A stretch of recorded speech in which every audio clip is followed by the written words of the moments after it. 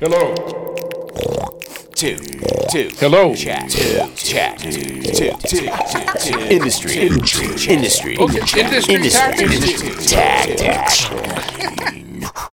Welcome back to Industry Tactics, the podcast that all the Vice editors are smuggling to. My name is Friendly Rich, and on the podcast today, he's got a beautiful laugh and a beautiful life. We're celebrating Steve Ward. Growing as he goes, a beautiful soul. He wears his heart on his sleeve, and Steve's sleeves are full of the good stuff. Meat, music, and graffiti. Dig in, boys and girls, to the complex world of trombonist Steve Ward.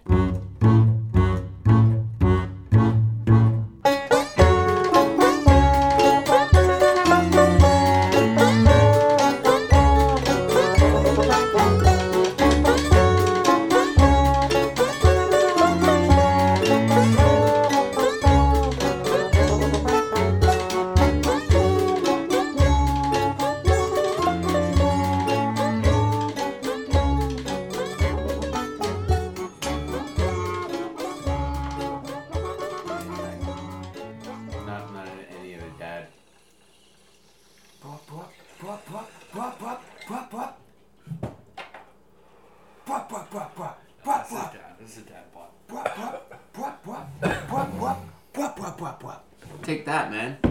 What's that? What is that, a cat? What do you got, a kitty cat? No. Oh, I thought you saw something moving over there. No. Okay, it's just your shadow. Okay. All right, here we are. I'll get the microphone on, too. These cats don't hold it, right? I'm okay. You know, with no, saying, just leave it like, okay, you gotta hold it. Hold it, Steve. Come on. Well, now, let me move this over. If you need a little bit of room? I'm feeling good. You sound good. Feeling good? Here we Sound are. good? Yeah, here we Awesome. are. We're here with Steve Ward. We're in his kitchen. He's sipping on an OV. We've known each other about, 6 years? That sounds about right. And really excited to have you. Steve is a trombone. Well, they already know who you are, right? I've already introduced it by this point. Steve, talk to us. What are we doing here? What are we eating? We're eating a little bit of cheese, a little bit of meat, a little bit of pickle. What is this, charcuterie? You know, I mean, particularly what we're looking at today are things that are kind of, I've got nice backstories too and are close to my heart. Wow. The one sliced salami that we've got there is called Veneto. That was at my wedding. Thank you for your hospitality here. This looks like an amazing meat. I'm going to eat it while you talk about it. Wow. So this is wedding meat? Yeah, wow. Wedding meat. Dolce Lucano. A lot of the guys over the last couple of months, I've been bringing a lot of the wedding meat out these days, and sometimes they're kind of afraid of the fact that I've had it for so long. Oh, that's tasty. But most of them know, or I hope they do, that because of the cured aspect of it, that it's nice and fresh for long periods of time. Oh, God, yeah. So that particular piece there, they've used the pig's bladder for the casing, which is always nice. So there's a nice nice subtleness of urine that I really enjoy with that particular piece there. Man, that's dear to both of our hearts, right? Yeah, drinking our own piss. Beautiful fat content and the beautiful urine flavor as well. I'm really enjoying this meat. So to accompany some of this urine-filled meat, we've got some cheese that's coming from Stratford, which is my wife's hometown there. Oh, man. Which is beautiful. So that cheese is their cheddar. It's their basic cheddar that's been made with Bright Cheese, which is another cheese company that's been around for at least 100 years. Getting into the milk game and the dairy game in Ontario is almost close to impossible. So if you're a small farm and you're a small cheesery, making friends and befriending larger cheese companies is the way to get into the business, which is they did with Bright, and this is produced there, Providence, which is really nice. Is it spelled B-R-I-G-H-T or B-R-I-G-H-T, yes. Okay, Bright Cheese out of Stratford, Ontario. Yeah, that's going to be in Oxford County. Okay. So a little further in one direction. Ellen and I, my wife, went to Oxford County and did a cheese tour. The first stop was at Bright Cheese. We got to see the curds being made there and things like that. Oh, awesome. So it was, really exciting. We've just got some pickles from Alchemy Pickle. Stage right? Just a basic pickle, or is there a story Well, there? they're calling this their chili dill. Oh, so that's just delicious. yeah, you got a little bit of heat there. Yeah.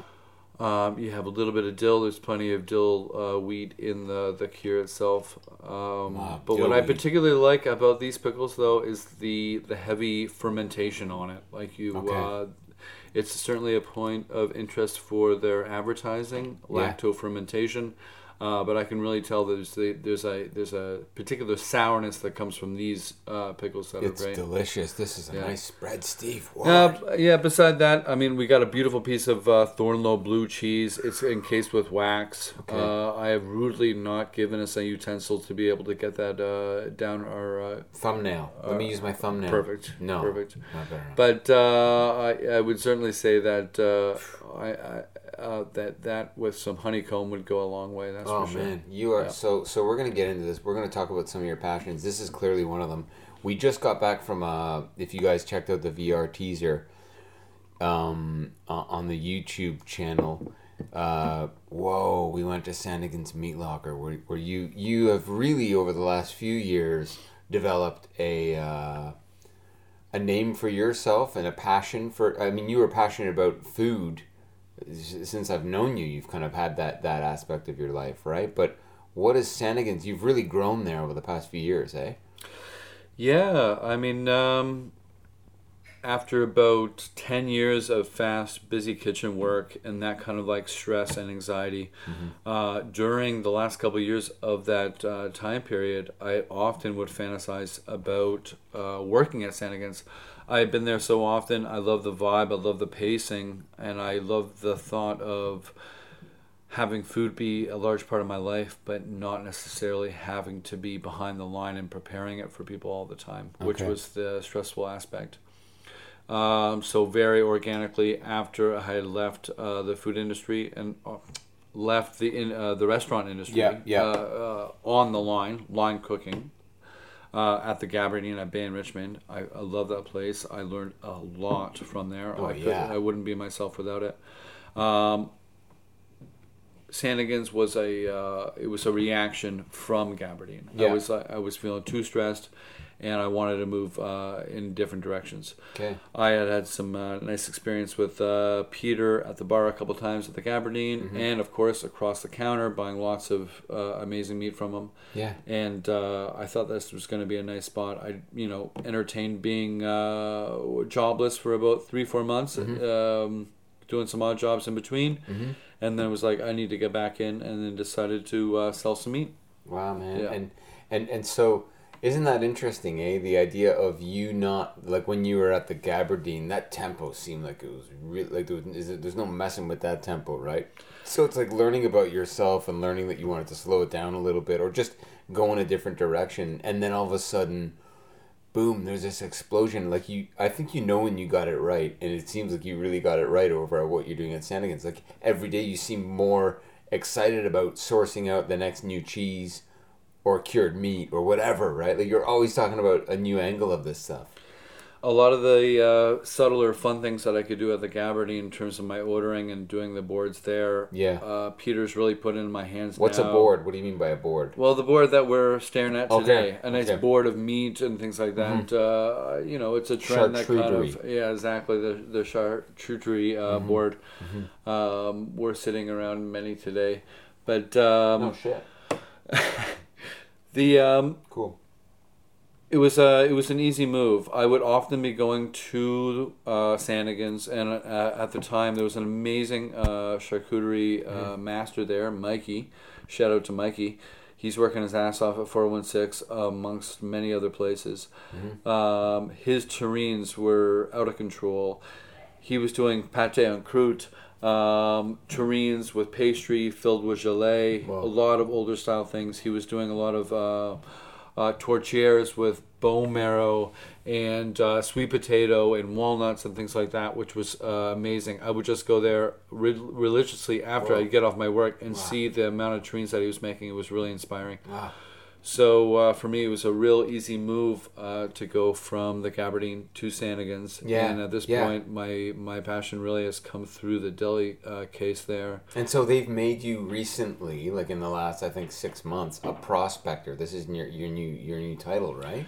Can you talk about that? Yeah, the fun thing about one of the amazing things and inside jokes that I have from the Gabardine Yeah. is that Graham and Kyla and J-Mac and my close family there kind of called me the taster.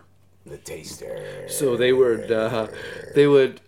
just, because I was so new to the game and I had such sincere love for food, that often anything that they would give me to taste, they could get a very clear indication of whether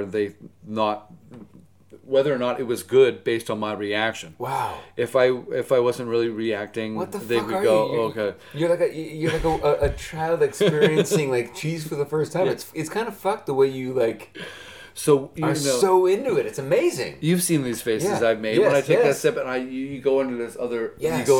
space. Yeah. That's when they knew they got it right. That's Yeah. when they knew they were doing something right, and Okay, they would move in cool. that direction. And so they were constantly giving me things to eat, and I developed that name as a You're taster. going more urine casings. I want more, more urine. There's a Steve Ward laugh. Okay, so when you're gonna do that laugh, just back away from the. Yeah, back up. That's it. Good. Yeah. We're going to be cognizant of the listener. There's one listener of this podcast. So Ellen, Yeah. but I'm really excited that Peter has given me a chance, and Graham and I from the Gabardine, the head chef there, laugh that I'm now being paid to be the taster. When you say Graham, the chef from the Gabardine, did he move over to Sandigan's as well? No, Or Graham's. you're all friends. Yeah, Graham's Okay. still rocking it there. Cool, man. Graham was a big part of my wedding. We did okay. we did the rehearsal party there. Okay. So we were there the night before the wedding. At the Gabardine? At the Gabardine. Okay. Yeah, and How then cool, how he charming. did our wedding cakes for the next day, Wow. which was really Wow. great too. Wow. But Neat.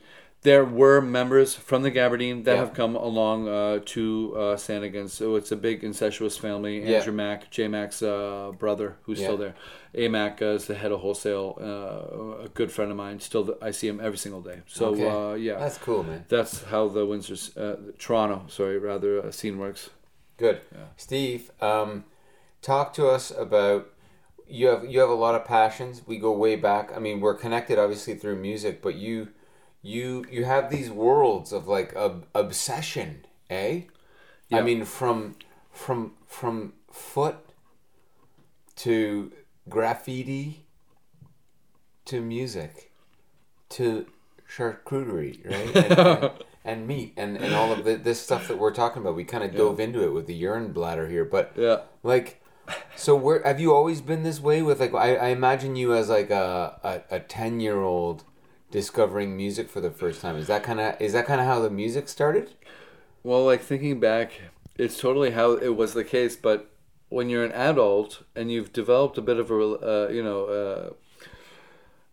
a history of things, Yeah. when you have these obsessions, Yeah. they all of a sudden become like a part. They're important, or they change people's lives, and they changed my own life, of course, and everything. Sure, But sure.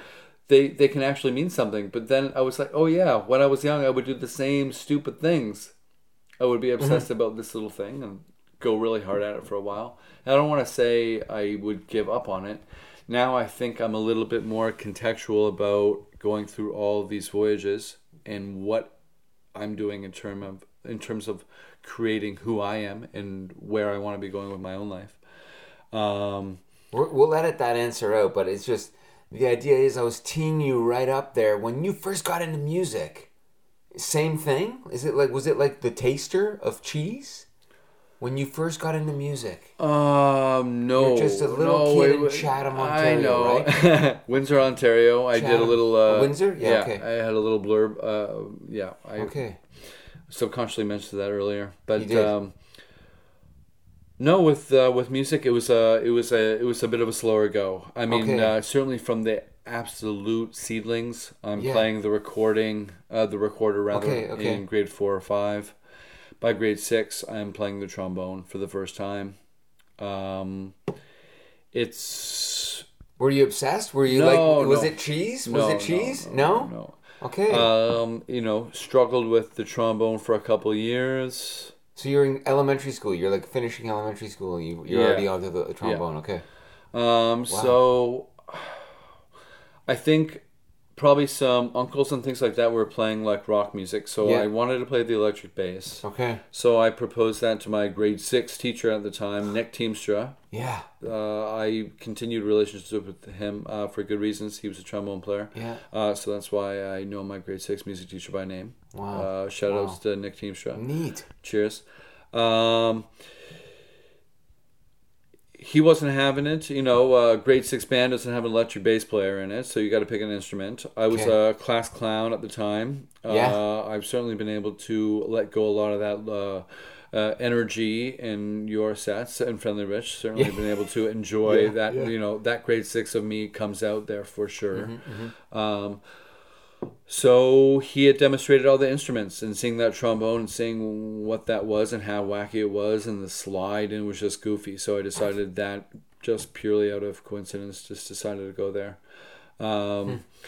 By the time I was in grade 8, I graduated, and I remember that Nick gave me a copy of Real Big Fish, a ska record.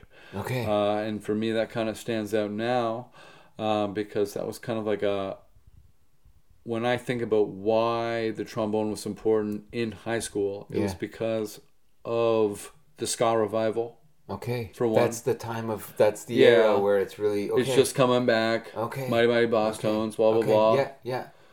Like, I was just like a regular teenager wanting like the regular things that they do in terms of like attention and things like that. So if ska wasn't in, would I have been that into playing trombone? Who knows? Isn't that it was a lot of sure. That kind of made it cool, right? Yeah. I cite a lot of different influences at that time. I was getting trombone from my grandparents. They were playing Canadian brass, the brass quintet all the time around their place. They were listening to Glenn Miller and Tommy Dorsey constantly. So I'm hearing trombone and a lot of brass that way. Yeah. So that certainly like pushed me into a positive direction. But I certainly had a lot of different likes at the time. Was really into literature. Really loved the Beat Generation. Was heavily influenced by that kind of thing. Stream of consciousness. I could definitely assume that some of the Jack Kerouac or a lot of the early stream of consciousness influenced many of the early improvisations that I've ever done, or that way of thinking for sure. Mm-hmm. Yeah. And so you continue. You go to university to study trombone. Yeah, I mean through high school I seemed to excel with the trombone. I started taking lessons with professional trombone players in Windsor. Wow. Nick Teamstra was really helpful with hooking me up with those players. Mike Stone, bass trombone player for the Windsor Symphony. Jackson, shout out to Jackson, haven't seen him in years. Amazing trombone player. I own all my trombones that I own in my house right now are all from these guys. Wow. From Windsor.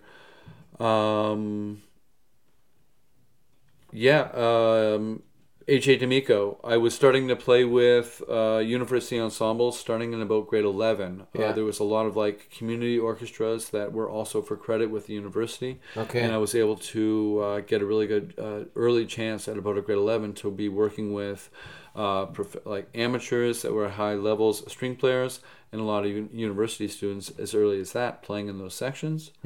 Dr. Gillian McKay, who's now at U of T, and John Jasavella, a very, very big influence in my life. I love John very much.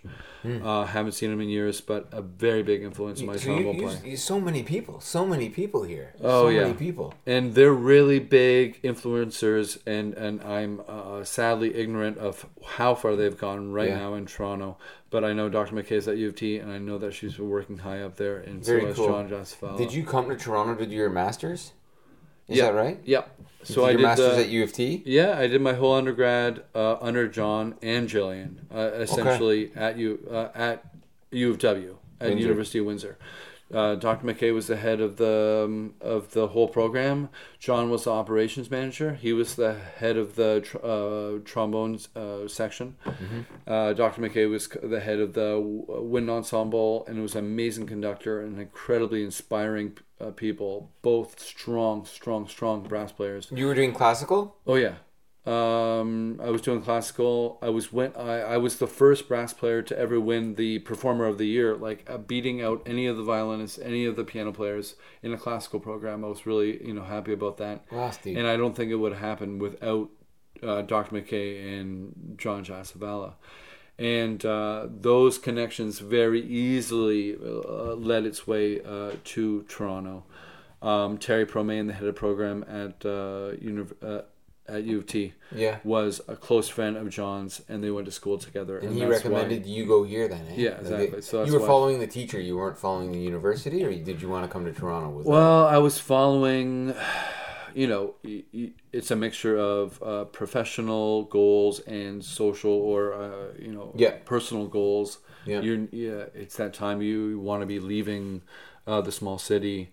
But at the same time, you need to be developing with your school as well. Yeah. So Toronto totally made sense. I did audition to Michigan State.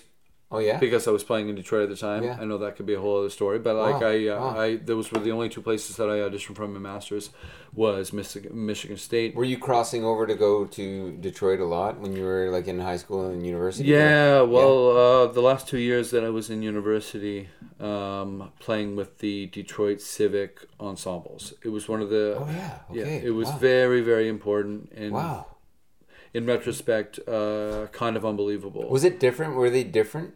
Like the musicians, did they go about it differently, or was it very much kind of same repertoire, same feel, same cultural, or did you notice a difference? In retrospect, what stands out is the money that they had for the guest artists, because in those years, I can cite being in the rooms with Herbie Hancock, Chick Corea. Whoa. Really, eh? Yeah, Wyclef Gordon, very big figures in my life at that time. Yeah. In a very small room. Wow. Not in a very large room. They happened to be working and programming the jazz programs for those years. And because of that, they had agreed to be doing very small workshops with 30 high school kids. And I'm the ringer from university going over there and playing. Wow. And I get to be sitting next to, Chick Corea. Stinky Scientology, Stinkeria. Stinkeria. Yeah, does he have a little bit of sniffing? Yeah, I don't have to worry about saying this because he's not going to be listening. That would be amazing. So Chick Corea stinks? Does he smell? Yeah. I don't want to associate that with Scientology, but I've never met any other Scientologists that I know of. But yes, you could. Right. There was a notable smell. I mean, he was on the road. It could just be he was on the road. But okay. Yeah, a reek. Wow. I'm proud that I was that close to him. Yeah, that's amazing. Yeah, I'm happy that he smelled that bad. Yeah, I've not smelled Chick Corea. If I had no observation about a smell whatsoever, I wouldn't have the story. What a great... Thanks for sharing it, man. Thanks for sharing it. I think we should actually share more stories about the smell of musicians, both on this podcast and in general. So, okay, and good mic technique, Steve. Steve's got he's kind of doing a 45, so you're gonna hear hearing him a little bit off mic, but the laugh it's a good thing. So you get to Toronto and you're going to somewhere there. You're kind of getting into the weirdo scene, eh? Yeah, my first year in Toronto and kind of moving forward was very interesting juxtaposed between needing to learn the very kind of authentic or classical jazz language, per se, because I was a little bit lacking in that. You're doing your master's in the jazz program. Exactly. Okay, so it was a bit of a transition. Yeah. As they could definitely hear that I understood the style of jazz, the language in my improvisations in standard changes were definitely lacking in terms of going into a master's program. Okay. Which I totally understood. Yeah.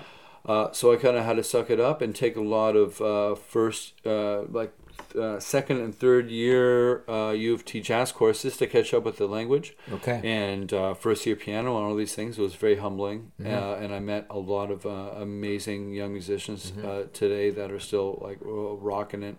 Mark Godfrey, love you. He really helped me a lot as a bass player. You know, he's in second year. Okay. I'm literally in my 6th year of undergrad. And I'm having him go through changes with me in the practice room, because I'm needing to find someone where I can open up and go like, I don't know this stuff. Okay. I should, but I don't. Isn't that interesting, Steve? Yeah, like really, really helpful. Yeah, man. It was humbling. Yeah. And now to see these guys succeeding now is unreal. Right on. Especially since through that process I was able to book a lot of their bands at different venues and things like that, and watch them grow and give back to a lot of the help that they gave me. Was that the first time that you started booking bands, or had you been doing that back in Windsor?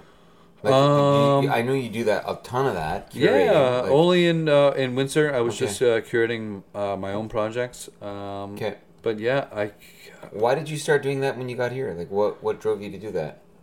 It was the connection between working at Tequila Bookworm at the time, and then between my first and second year in Toronto, I went to Ottawa and had an amazing time in Ottawa. Yeah. With Jim Lewis and the Galaxy Rising Stars of CBC. Oh. So we spent 10 days in Ottawa. Nick Fraser's there every year. He goes there during that time. He runs all those things. Yeah. Oh, such an amazing time. Like, oh, Lord. Wow. I had Dutch, especially after a whole year of straight playing, in quotation marks, it was really nice to go like, okay, I'm going to be able to come back to Toronto and put a little bit more of my personality into Toronto, which was a little bit more of the free community. And after workshops with Corchestra, out of a bunch of amazing Dutch improvisers, Amir Amiri, Persian Santur player, love Amir. It was very inspiring, and I knew I was going to go back to Toronto and start a lot of booking, which I ended up doing. You just knew it, yeah.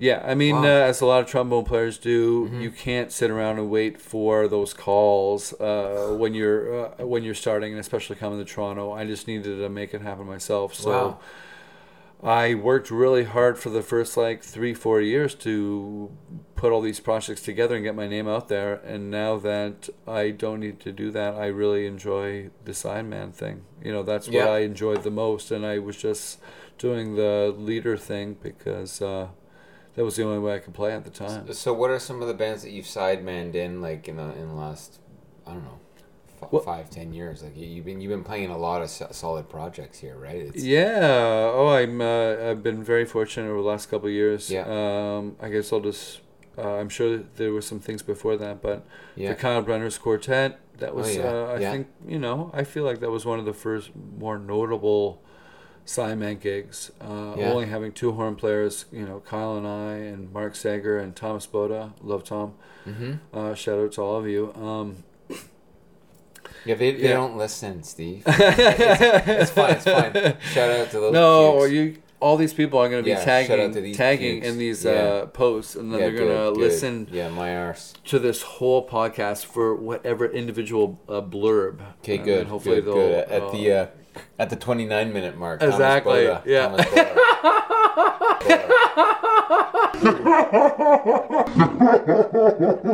Chick Corea, you stink at the 22 mark. Okay. So you're playing the Brenner's Quartet. Yeah, Brenner's Quartet. Of course. I don't want to whiz by the introduction to your group, but certainly very big part of it. We've already talked about it. Very big part of my life. Yeah. But I'll just quickly just mention the bands that I'm playing with now. Yeah. I mean, Minotaurs. Minotaurs out of Guelph, right? Exactly. Yeah. Nathan Lord out of Guelph. Love those guys. Been playing with Nathan for 5-6 years now. Yeah. Wow. The band, the musicians have been changing over the years, but Nate's been there and love playing with him. Can we play a track from Minotaurs? Do you think Nate would like that? Oh, Nate would love that. I would love that. Excellent. What are we gonna queue up here? You got a tune we can queue up? Yeah. So we have a new record coming out.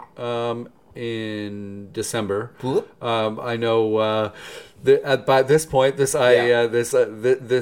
discussion might be out by now. But anyways, we got a new record coming out. Stuart Bogey is going to be on saxophone. He's one of the guest soloists from the Fela Kuti tour, and has also been playing with Antibalas for years. Wow. Stuart's amazing. Obviously, Jay Hay, Dan Gooch, along with the amazing horn section with me, are going to be on the track, and we'll cue up something from that new record for sure. Right on. Here comes now Steve Ward playing along with the Minotaurs.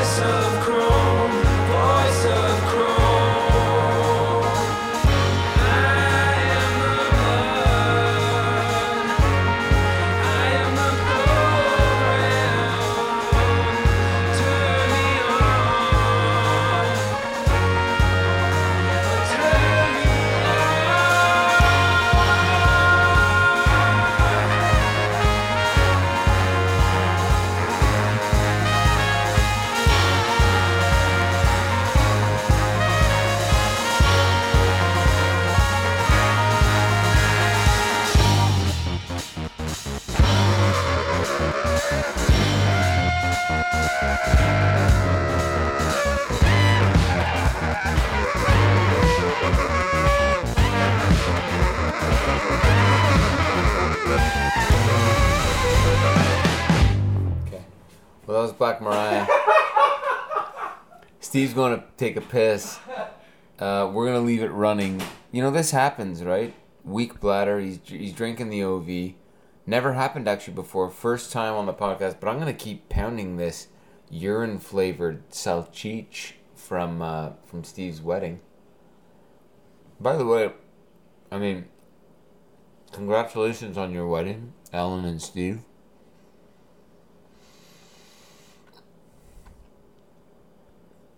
That's very nice. Very nice urine filled. This is good. It's going really well. I think when Steve comes back, we're gonna finish up. See, what I'm doing here is I'm just preparing. We've got 3 chapters to do. When he's back from his piss, we're gonna get into. We talked about charcuterie and meat. We actually started it out at Sanigan's in VR in the pig locker.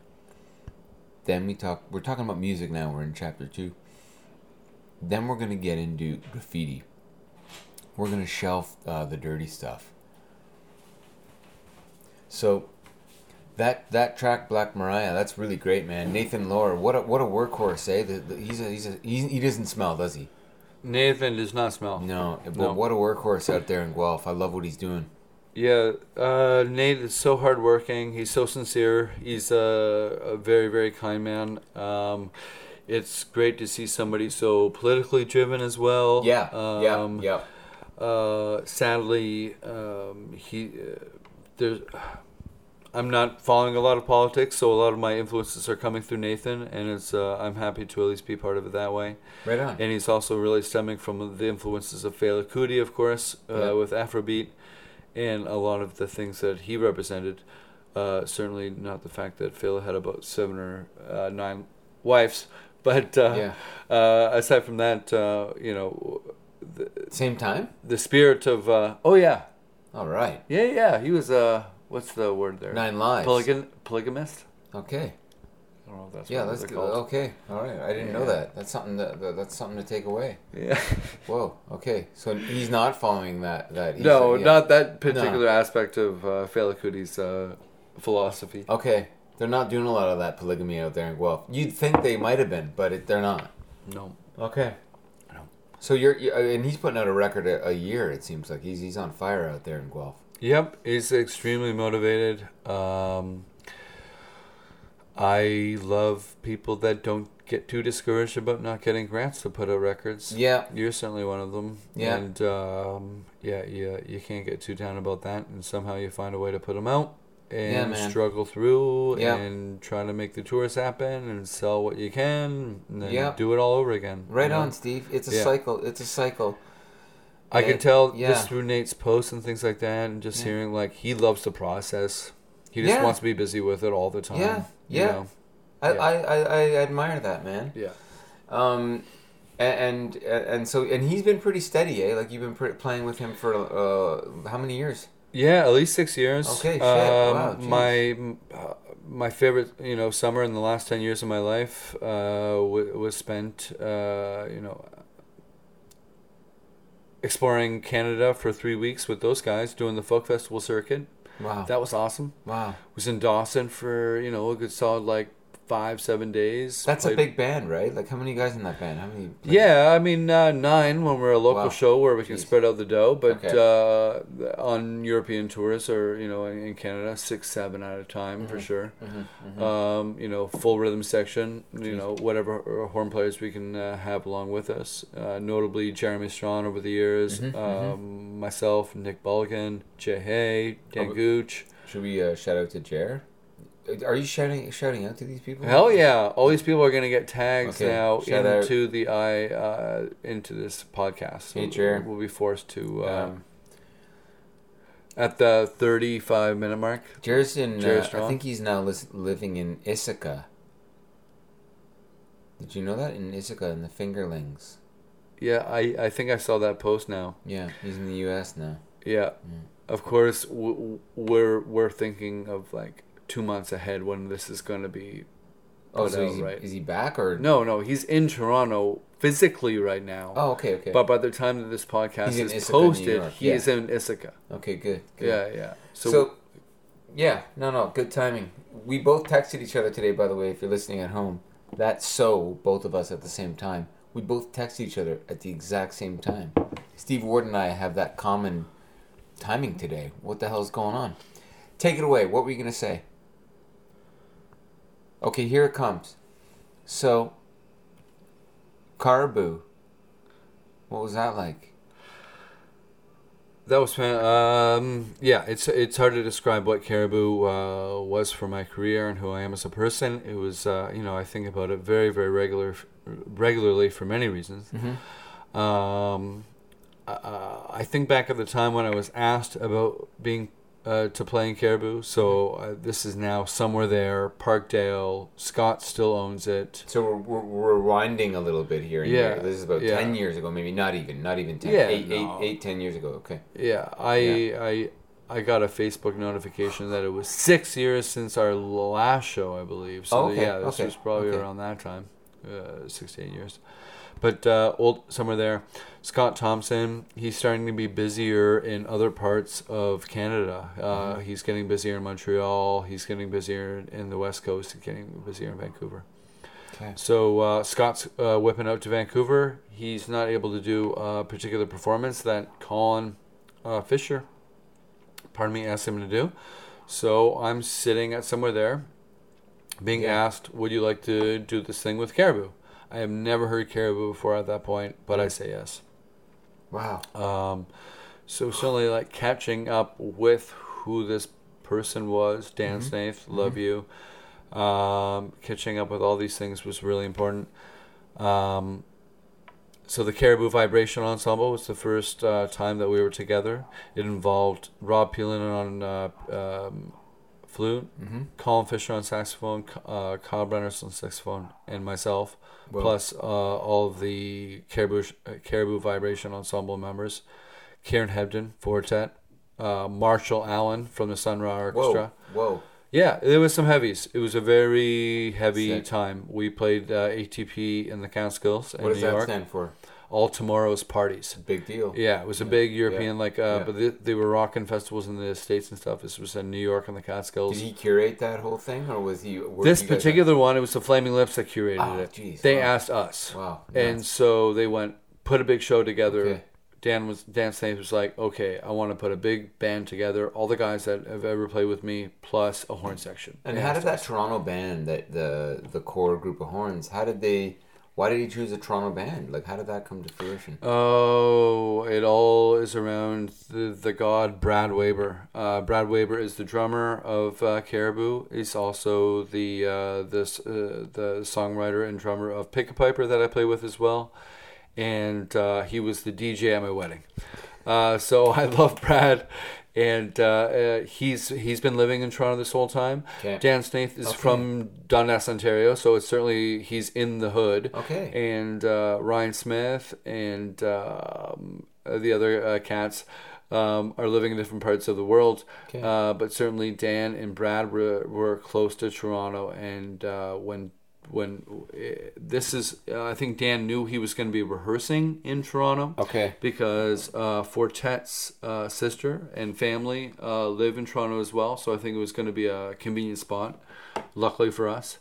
And so we had all of our rehearsals, and it started off there. Isn't it amazing how it goes? Like, that is such an exciting aspect of music making, is this idea of, like, 2 years from now you get a call and it changes your life, and then you build on that, right? Like, you're building on relationships, right?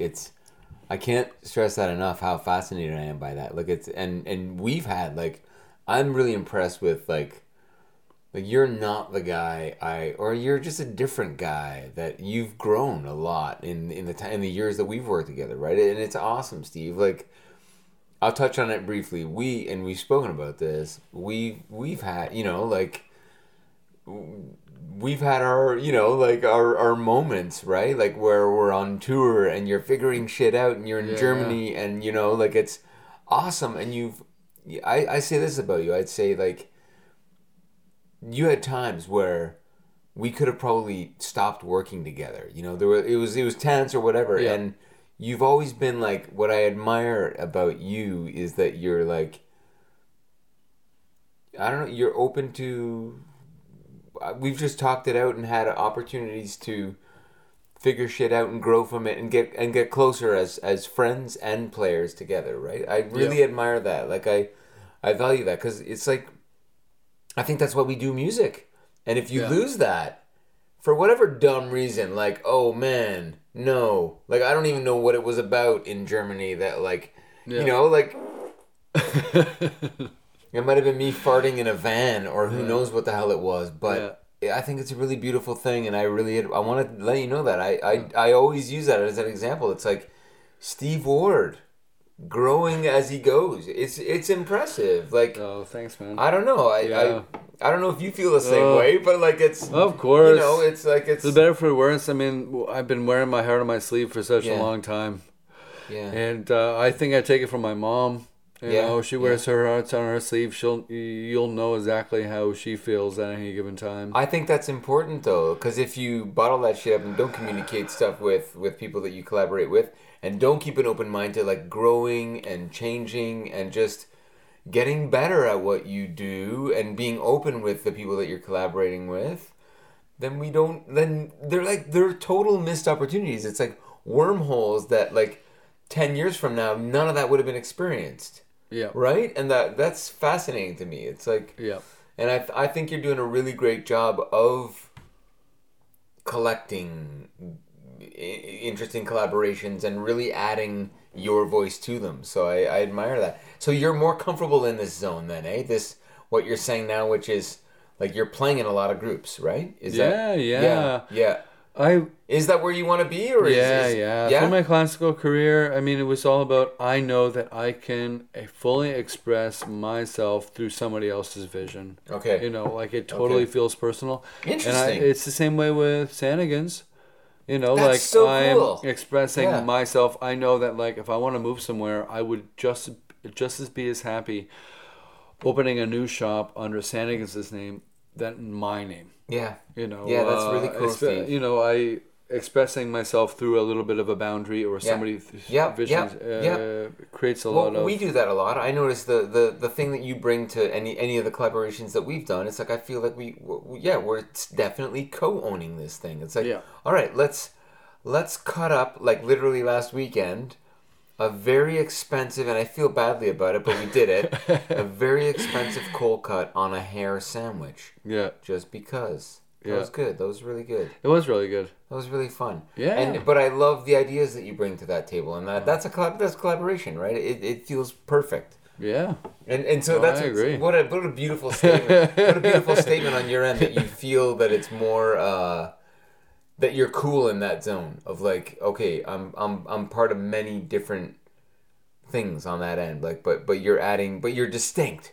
Like, you know what I mean? Like it's totally like. Well, coming from classical background, you're fulfilled. Yeah. I mean, Arthur Rubinstein, all these like notable, like the heaviest performance, Glenn Gould. Yeah. What? Like they weren't expressive because they weren't composing their own things. They were living through Bach. Yeah. Like their most expressive works were through somebody else's work. Totally. Yeah. Great. I got you, man. I got you. Yeah. Yeah. Oh my God, Steve. So I'm trying to capture your beautiful ability to storytell, and I know on many of our tours, like we reminisce about your giving us your entire love life one time, coming home on a 10-hour journey from Quebec City, almost driving off the road several times. Beautiful history. And I don't think actually this podcast will capture you need to be driving and you need to picture Steve Ward's head coming up right behind you. With a giant pause in between, and then just going like the entire conversation has just been ongoing throughout. And that was really beautiful. The unfolding. I mean, that could be a 10-part, 1 hour. 10-hour series like that could be its own podcast, right? Oh yeah. People won't get the full gist. You got to travel with Steve to know what the fuck I'm talking about. But it's beautiful. Well, think of the full gist. If you have any of you just comprehended what it would be like to be on tour in Germany with this band? If you've seen us in Toronto, just think about what that would be like 24 hours a day. Yeah. Just voices. Think about it. The voices in your head. Exactly. You don't shake that off easily. Yeah, man. Yeah. No. It was really fun. That was a really fun tour. I mean, reminiscing on that, it's like, geez, a lot of crazy experiences, Well, right? And I know again we could go on for hours, Yeah. but just Yeah. briefly, important for me was that as Rich mentioned earlier, when I started the band, it was post a Germany tour, and so the voices, the inside jokes, a lot of these impressions, they were at full tilt at that point. Yeah. And so my understanding of what this band is, what my understanding of like these inside jokes of what you're saying at stage, came from that. Right. So, wow, like what an experience for me to go, I've been hearing Rich do this voice, talk about this dog named Death for years, Right. and then to see it in person. Right. And right. to hear that person that you've just been giving impressions of, to see that person, I'm very, there now. It's very fairy tale-y in a lot of ways. Like these characters, these weird, I don't know if anyone would ever think that they actually exist, but they do. And it's like you fall on your head when you go there in a way, right? It's very special. The traditions that they started, the relationships, the meals that I had, I can notably, like, I mean, I tear up on the thoughts of the schnitzel that I had at times. Right on. Yeah, and that was amazing. Yeah, right on, Steve. Yeah. You're an emotional guy, eh? You tear up. Oh, I like it. Hey, okay, so we need to leave a good portion of time here. We're being cognizant of time.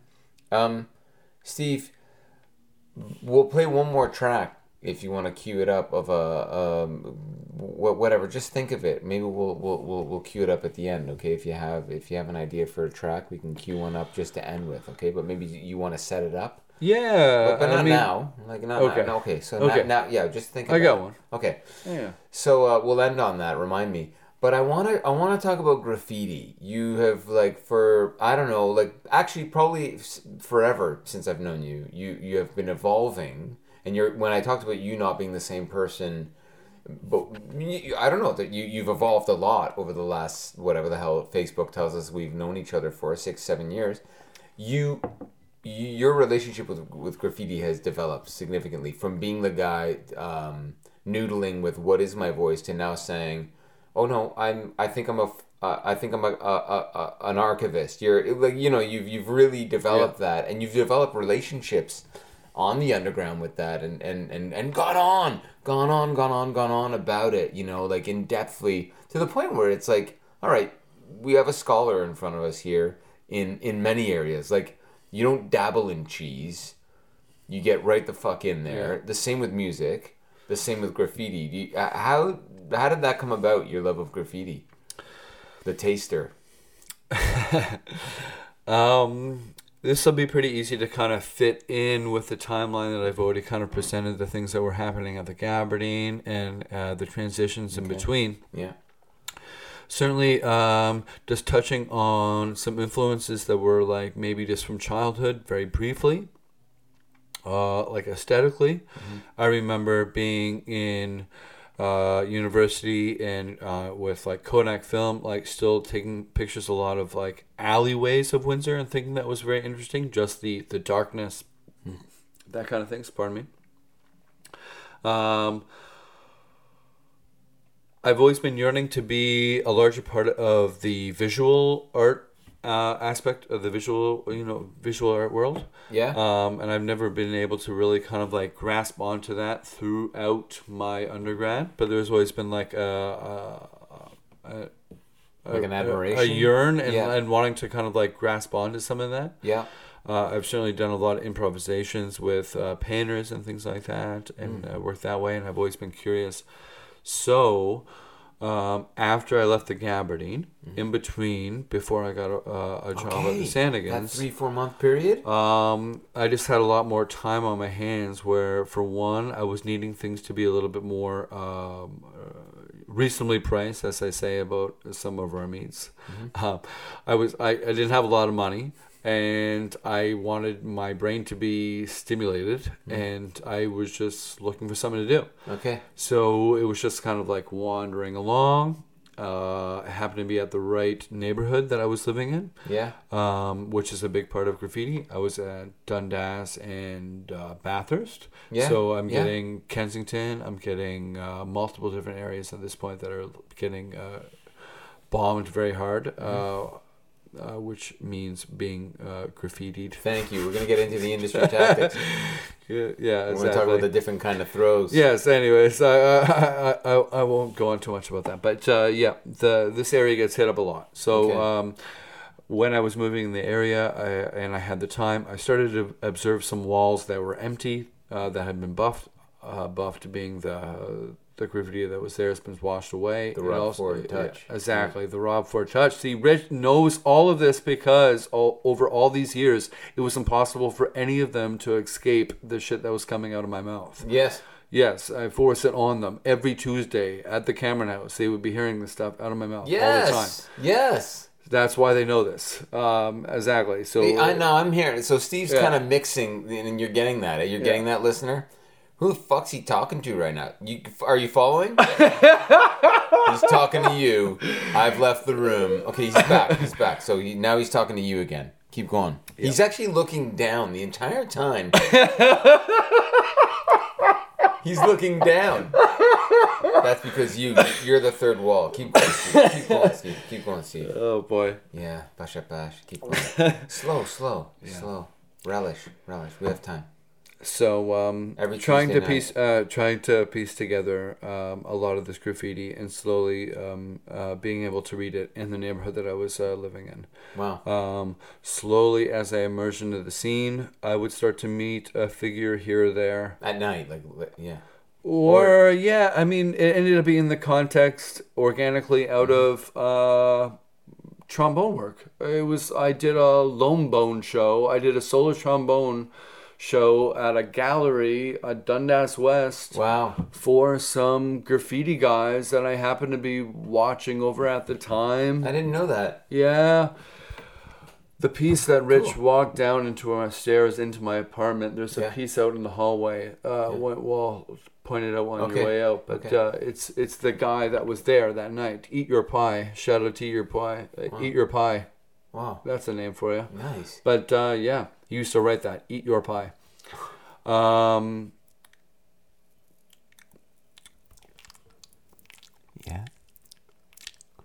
Slow.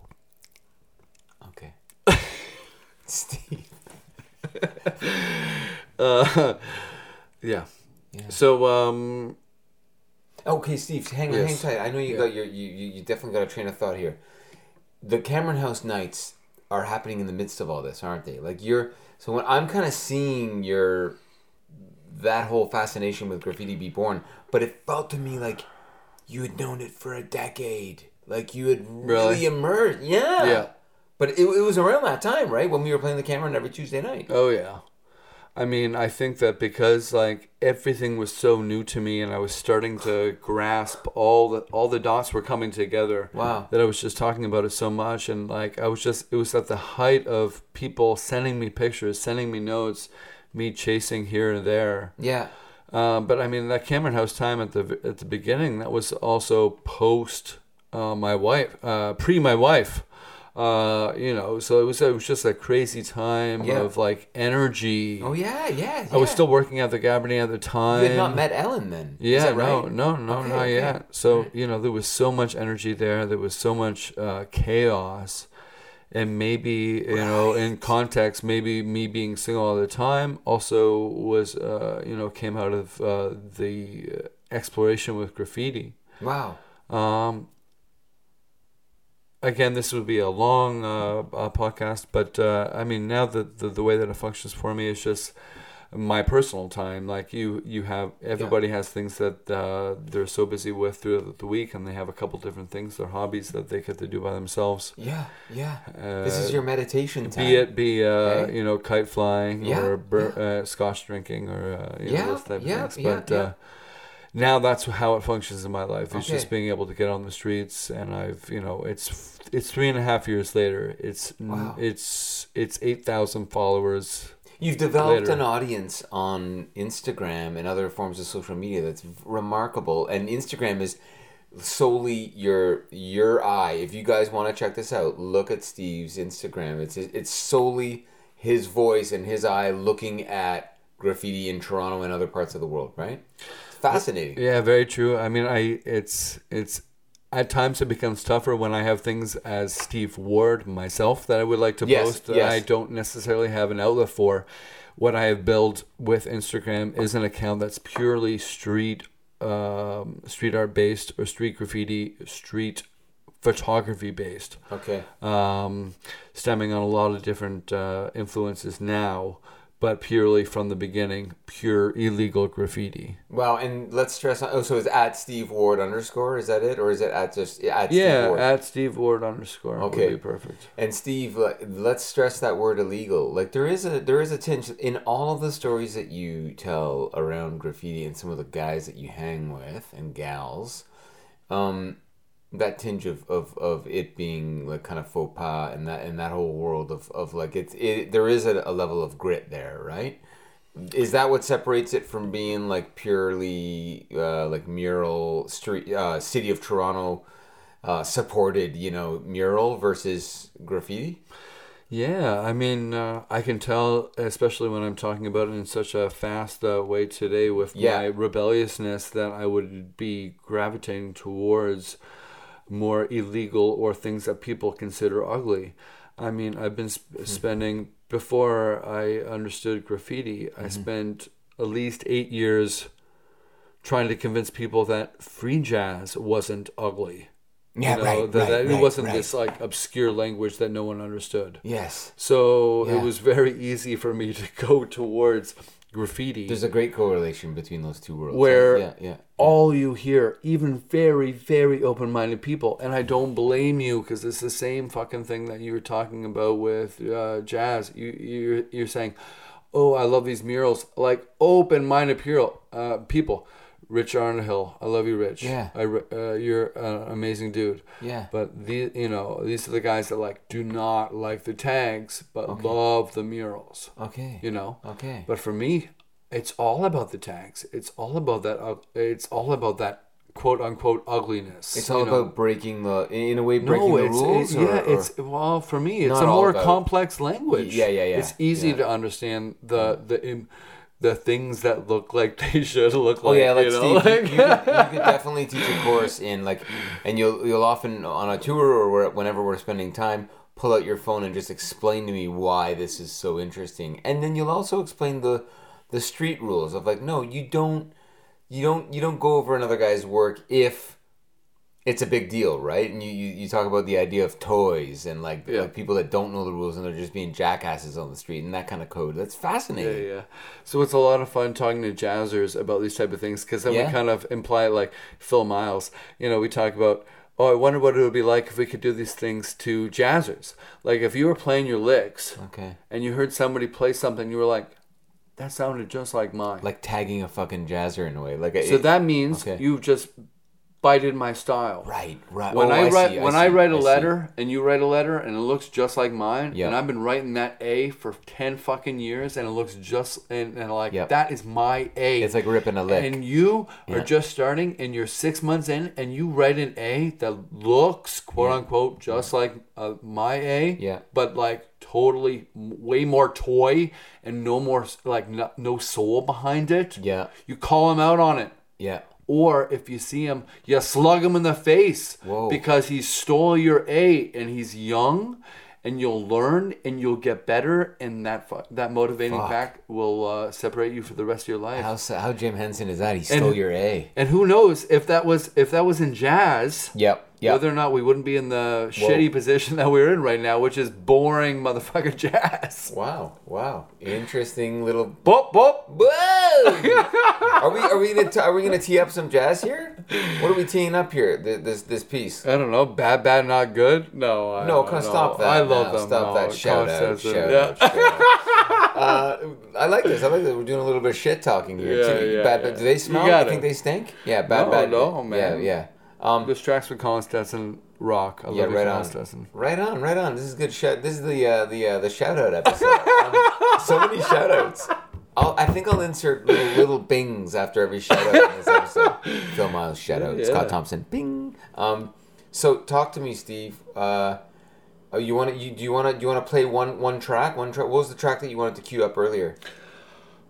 Well, when I was thinking over the last couple of days about this Yeah. interview having, and I was talking to Elle, my wife, about it, and we were kind of chatting, I was thinking that, I mean, it would be certainly appropriate for one of the tracks that I play most on of yours, or of any of your records. Yeah. So, I mean, I certainly think that Sospentio, I'm butchering the actual name of this. The Celentano tune. Okay. Yeah, the Celentano tune would be great. It starts off with a solo man off the top. It was a really important solo for me live.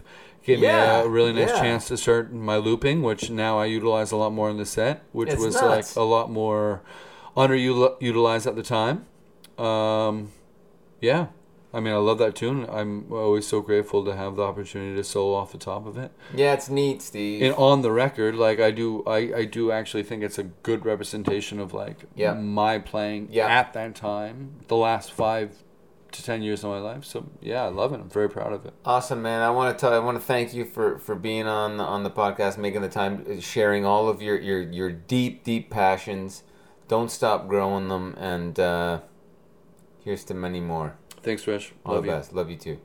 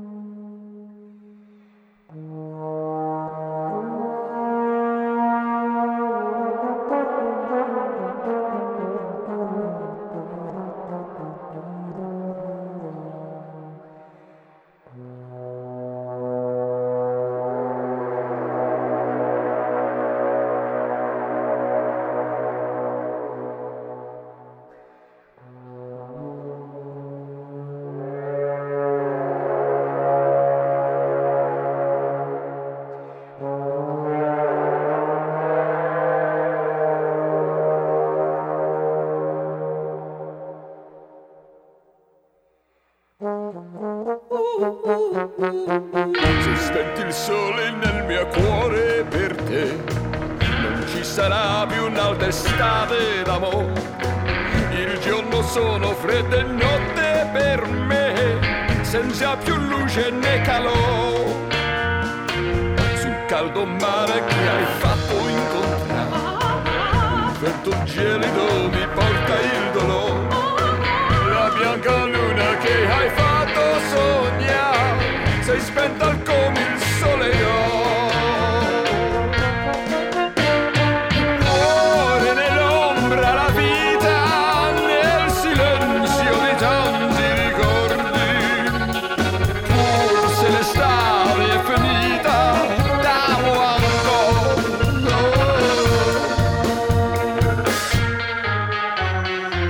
Se spenti il sole che hai spento sei tu, dai quando un altro dal mio cuore ti rubò. Innamorare non mi voglio mai più e nessun'altra cercherò. Io cercherò.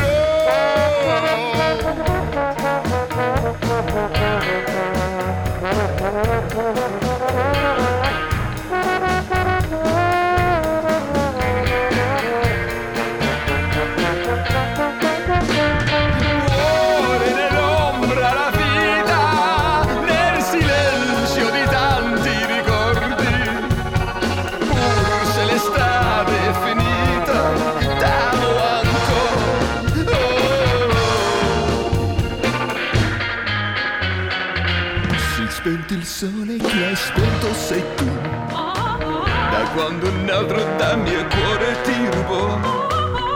Innamorare non mi voglio mai più e nessun'altra cercherò. Lo cercherò, amare non potrò, amare non potrò.